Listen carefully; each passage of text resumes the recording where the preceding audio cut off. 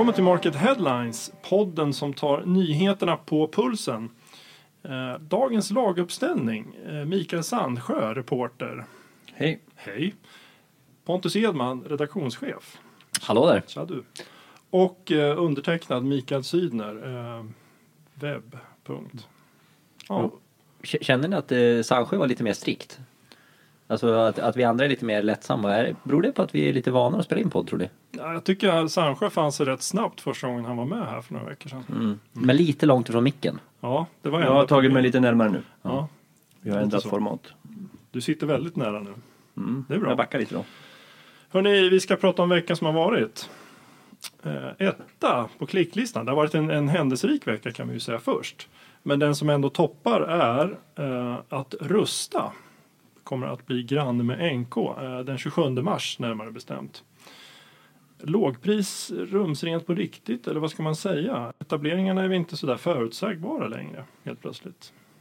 Nej, men så är det väl. Och lågpris har väl, det är väl som du säger, det har ju inte alltid varit rumsrent, men det börjar ju bli det på riktigt nu. Och de vågar sig in i städerna. Förut har det varit en lada utanför för att på fulåkern så att säga. Nu, ja, lite fuladresser här och där. Ja, men nu börjar man komma in på riktigt. Ja. Är det någonting som känns så är det väl att om det finns någon slags sanning så är det väl att det inte finns några sanningar längre var man bör befinna sig eller på vilket sätt eller vem man försöker. Det handlar väl om att liksom attrahera kunderna överallt. Så. Ja, det luckras ju upp i tänket på något sätt. Samtidigt ser vi ju i den här senaste rapporten vi gjorde också att det är fler format, inte bara lågpris utan fler överhuvudtaget som sitter på att öka takten i city, och Rusta ska ju öka takten i Stockholm. Pratades om 10 butiker i Stockholms stad.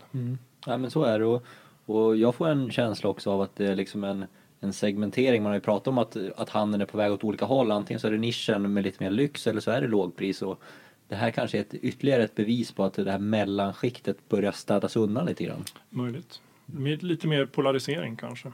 Känns så. Spännande att följa såklart. En annan sak på listan som har varit tydlig den här veckan är att vd-karusellen som vi har varit på då och då har fått lite ny fart. Per Sigvarsson från havererade Toptoy blev ju inte arbetslös länge utan är ny vd för XXL i Sverige.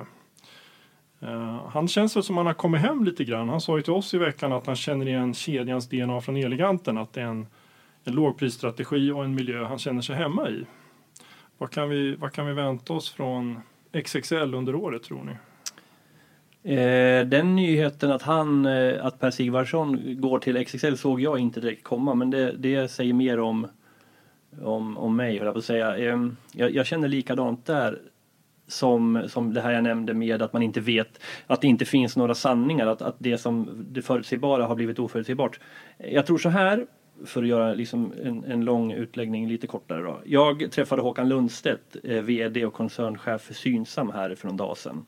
Han har ju ett förflutet på Mekonomen och så vidare, och vi pratade just om den här grejen att rotationen, att någon som har varit vd eller liksom högchef för något bolag helt plötsligt kan synas i ett annat sammanhang, i en annan bransch. Och hans svar på hur kan det vara så, förutom att de här människorna förstås är slipade, duktiga, har bra bakgrund, det är just det här att många av dem, de har liksom kunden för ögat. Det är det som är det viktiga. Som Pontus Edman skrev en bra analys om just det här kundmötandet som han och vi kanske och många i branschen tycker måste bli bättre. De som kan flytta runt på det här sättet, de har ofta den här touchen för kunden och förstår erbjudandet. Har lätt att sätta sig in i sammanhang. I Sigvarssons fall så har ju han en bakgrund liksom med Öyvind Tidmansson, elköp i Norge och så vidare.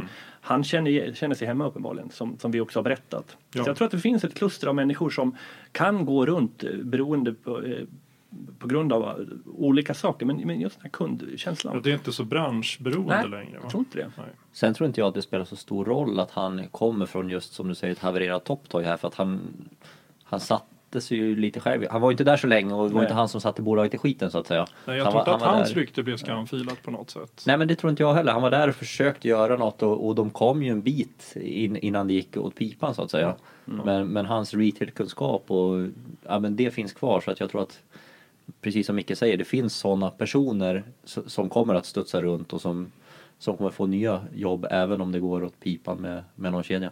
Har ni någon idé om vad vi kommer att få se från XXL under året? Det där har vi ju också pratat om här i podden lite, var de befinner sig någonstans. Det hände ju någonting där. Jag tror det var han själv, Per Sigvarsson, som uttryckte sig att de tappar lite om det här populära ordet momentum då under en period. Det var ju jättemycket XXL under en tid och gick väldigt bra för dem. Och sen så började det liksom hacka lite i deras maskineri då. Det här jättestora varuhus, den här superhärliga norska stämningen över hela bolaget. Och sen, det hände någonting där. Black Friday nämns ju som ett exempel på när de inte liksom...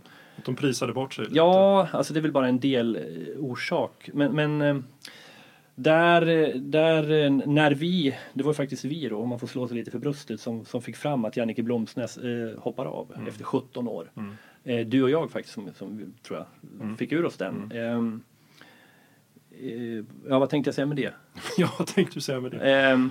Nej men just det. Då pratade vi ju med Johan Ljung då som väl var väldigt kort tillförordnad.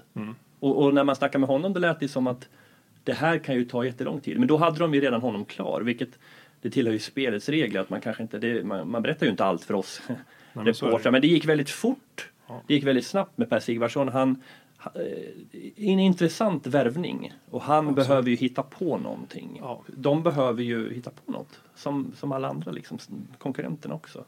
I det här föränderliga liksom, retail-landskapet. Ja, sen vad det är, det får vi se. Ja, alltså sitter kanske du på någonting Edman? Någonting? Nej, men känslan är väl, man kanske inte ska säga att XXL sprang bort sig i sin egen storhet, men det var ju just priset som de har haft som kanske största konkurrensgrej som också fällde dem lite grann eller har satt krokben för dem åtminstone och snubblat lite.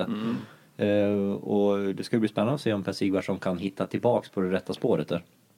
Ytterligare ett namn på vd-karusellen här. Johan Kleberg fick ju lämna Adlibris i veckan.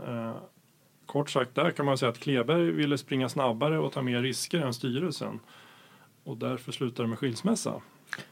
Ja men exakt, och han känns väl precis som en som Per Sigvarsson, att han kommer inte vara utan jobb i många månader eller år, utan han är ju som sagt en person som vill springa fort och han har tagit Adlibris, han har väl dubblat omsättningen på 4 år va? Ja, och sen han ligger säkert bakom en hel del av de här 10-tal sajter som finns inom Adlibris-gruppen som är som en del av dem i alla fall rena experiment och tester.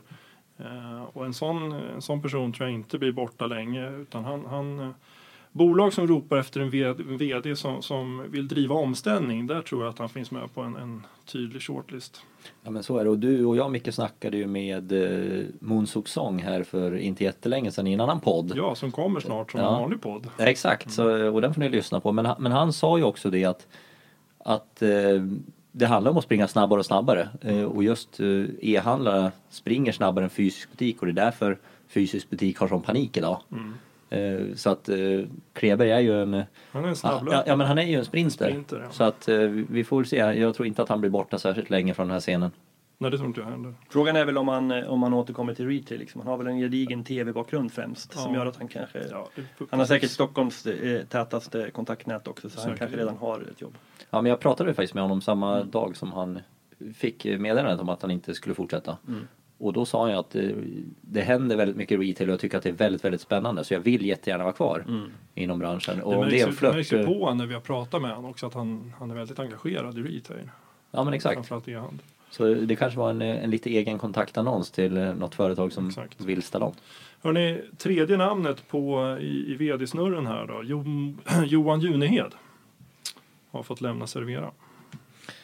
Har egentligen inte jättemycket att säga, men det man kan konstatera är ju att vi fick ett bokslut bara några dagar efter det och Junehed har ju de har ju ökat lite omsättning men tappat resultat. Och det är väl egentligen för alla de här 3 bolagen som har sett att omsättningsmässigt så är det ju okej. Så man bygger sin tillväxt, men resultatmässigt så går det ju bakåt för alla de här 3. Och det är väl det som skapar lite panik i styrelserummen också, att resultaten hänger inte med och det kanske måste göra nu. Samtidigt så alltså vd-byten sker ju. Man kommer till någon slags punkt ibland och att man inte är helt enig med sin uppdragsgivare om vilken väg man ska ta och så vidare. Så att ibland kanske vi själva ligger lite mycket dramatik i de här vd-skiftena också, men ibland kanske de faktiskt bara är naturliga. Jo, men så är det. Och det är ju alltid, man vet ju själv, det är ju nyttigt att byta röst ibland. Ja. Men det är klart att är man supernöjd med sin vd och det tuffare går och man har de resultaten man hoppas och tror att man ska ha, ja då gör man sig inte av med en vd, så är det ju. Nej, men så är det ju. Alltså, ja, med risk för att låta banal, det är väl ändå cashen som styr. I slutändan cash så är is king. så är det ju. Så att som du säger, det finns ju likheter i alla de här tre men det bolagen som då absolut. kan ha bärighet på vem som liksom leder dem. Jo. Till sist då, vi lovade att återkomma med vad som egentligen hade hänt med Robert Eliasson efter att hans butik eller den obemannade butiken, var det han som var ägare till 100%, det vet jag inte, men han var med och byggde den i alla fall. Och han lanserar väl konceptet, Ja, han jag var tror grundaren bakom Den själva. butiken i Viken som Exakt. vi pratade om. Vi undrade ju var det 2 avsnitt sedan, vad hände med honom? För det var det ganska tyst där, och nu Micke, så vet ju du vad som har hänt med honom. Precis, det här var väl om jag minns rätt, i kontexten den här killen från Linköping. Ja, Som Edvin någonting. ja, som också öppnade en obemannad butik. Ja, men han vill ju kabla ut liksom 200 butiker. Ja. Liksom skala upp och liksom rulla ut Ja. de här butikerna. Och vi blötte och stötte det lite. Robert Eliasson var väl liksom den som kom ut först med de här tankarna. Och han dök upp i podden och jag tror att jag ställde frågan, men vad hände egentligen med Robert Eliasson? Sen blev jag sjuk, jag hade lite ont i halsen, jag låg och tittade på serier och sen så har jag inte kunnat berätta det. Men det kan jag göra nu. Låt För att höra. jag har ringt till Robert Eliasson och han var oerhört stressad. Han hade 30 sekunder, så jag har ställt frågor under 30 sekunder. Han bor i södra Sverige och i USA. Han jobbar på uppdrag av Inter Ikea. Han gör automationslösningar. Han har lämnat butiksvärlden. Han vill inte driva butiker, han vill utveckla saker. Ja. Men vill han utveckla butiker också? Eller det vet vi inte. Nej, inte nödvändigtvis. Han tror, jag frågar ju såklart vad tror han på det här. Den här killen i Linköping och så. Han hade hört talas om honom. Han lät inte särskilt avundsjuk. Han tror på det, men faktiskt så som den här killen i Linköping har förklarat att han vill göra, vill säga skapa väldigt många sådana här butiker. I stor skala, ja, men logistiken är liksom en utmaning. Hur får man dit varor? Hur har man personal? Hur säkerhet? Han lyfte det här vi pratade om lite. Men trevlig kille Robert Eliasson. Vi kanske ska fortsätta hålla span på honom. Du fick ut extremt mycket på de 30 sekunderna, låter det som. Ja, jag har varit med förr. Ja, det är uppenbart. Hörrni, vi har dragit över tiden med ett par minuter. Så vi säger helt enkelt tack och hej och trevlig helg. Tack och hej och trevlig helg. Trevlig hej. Hej hej.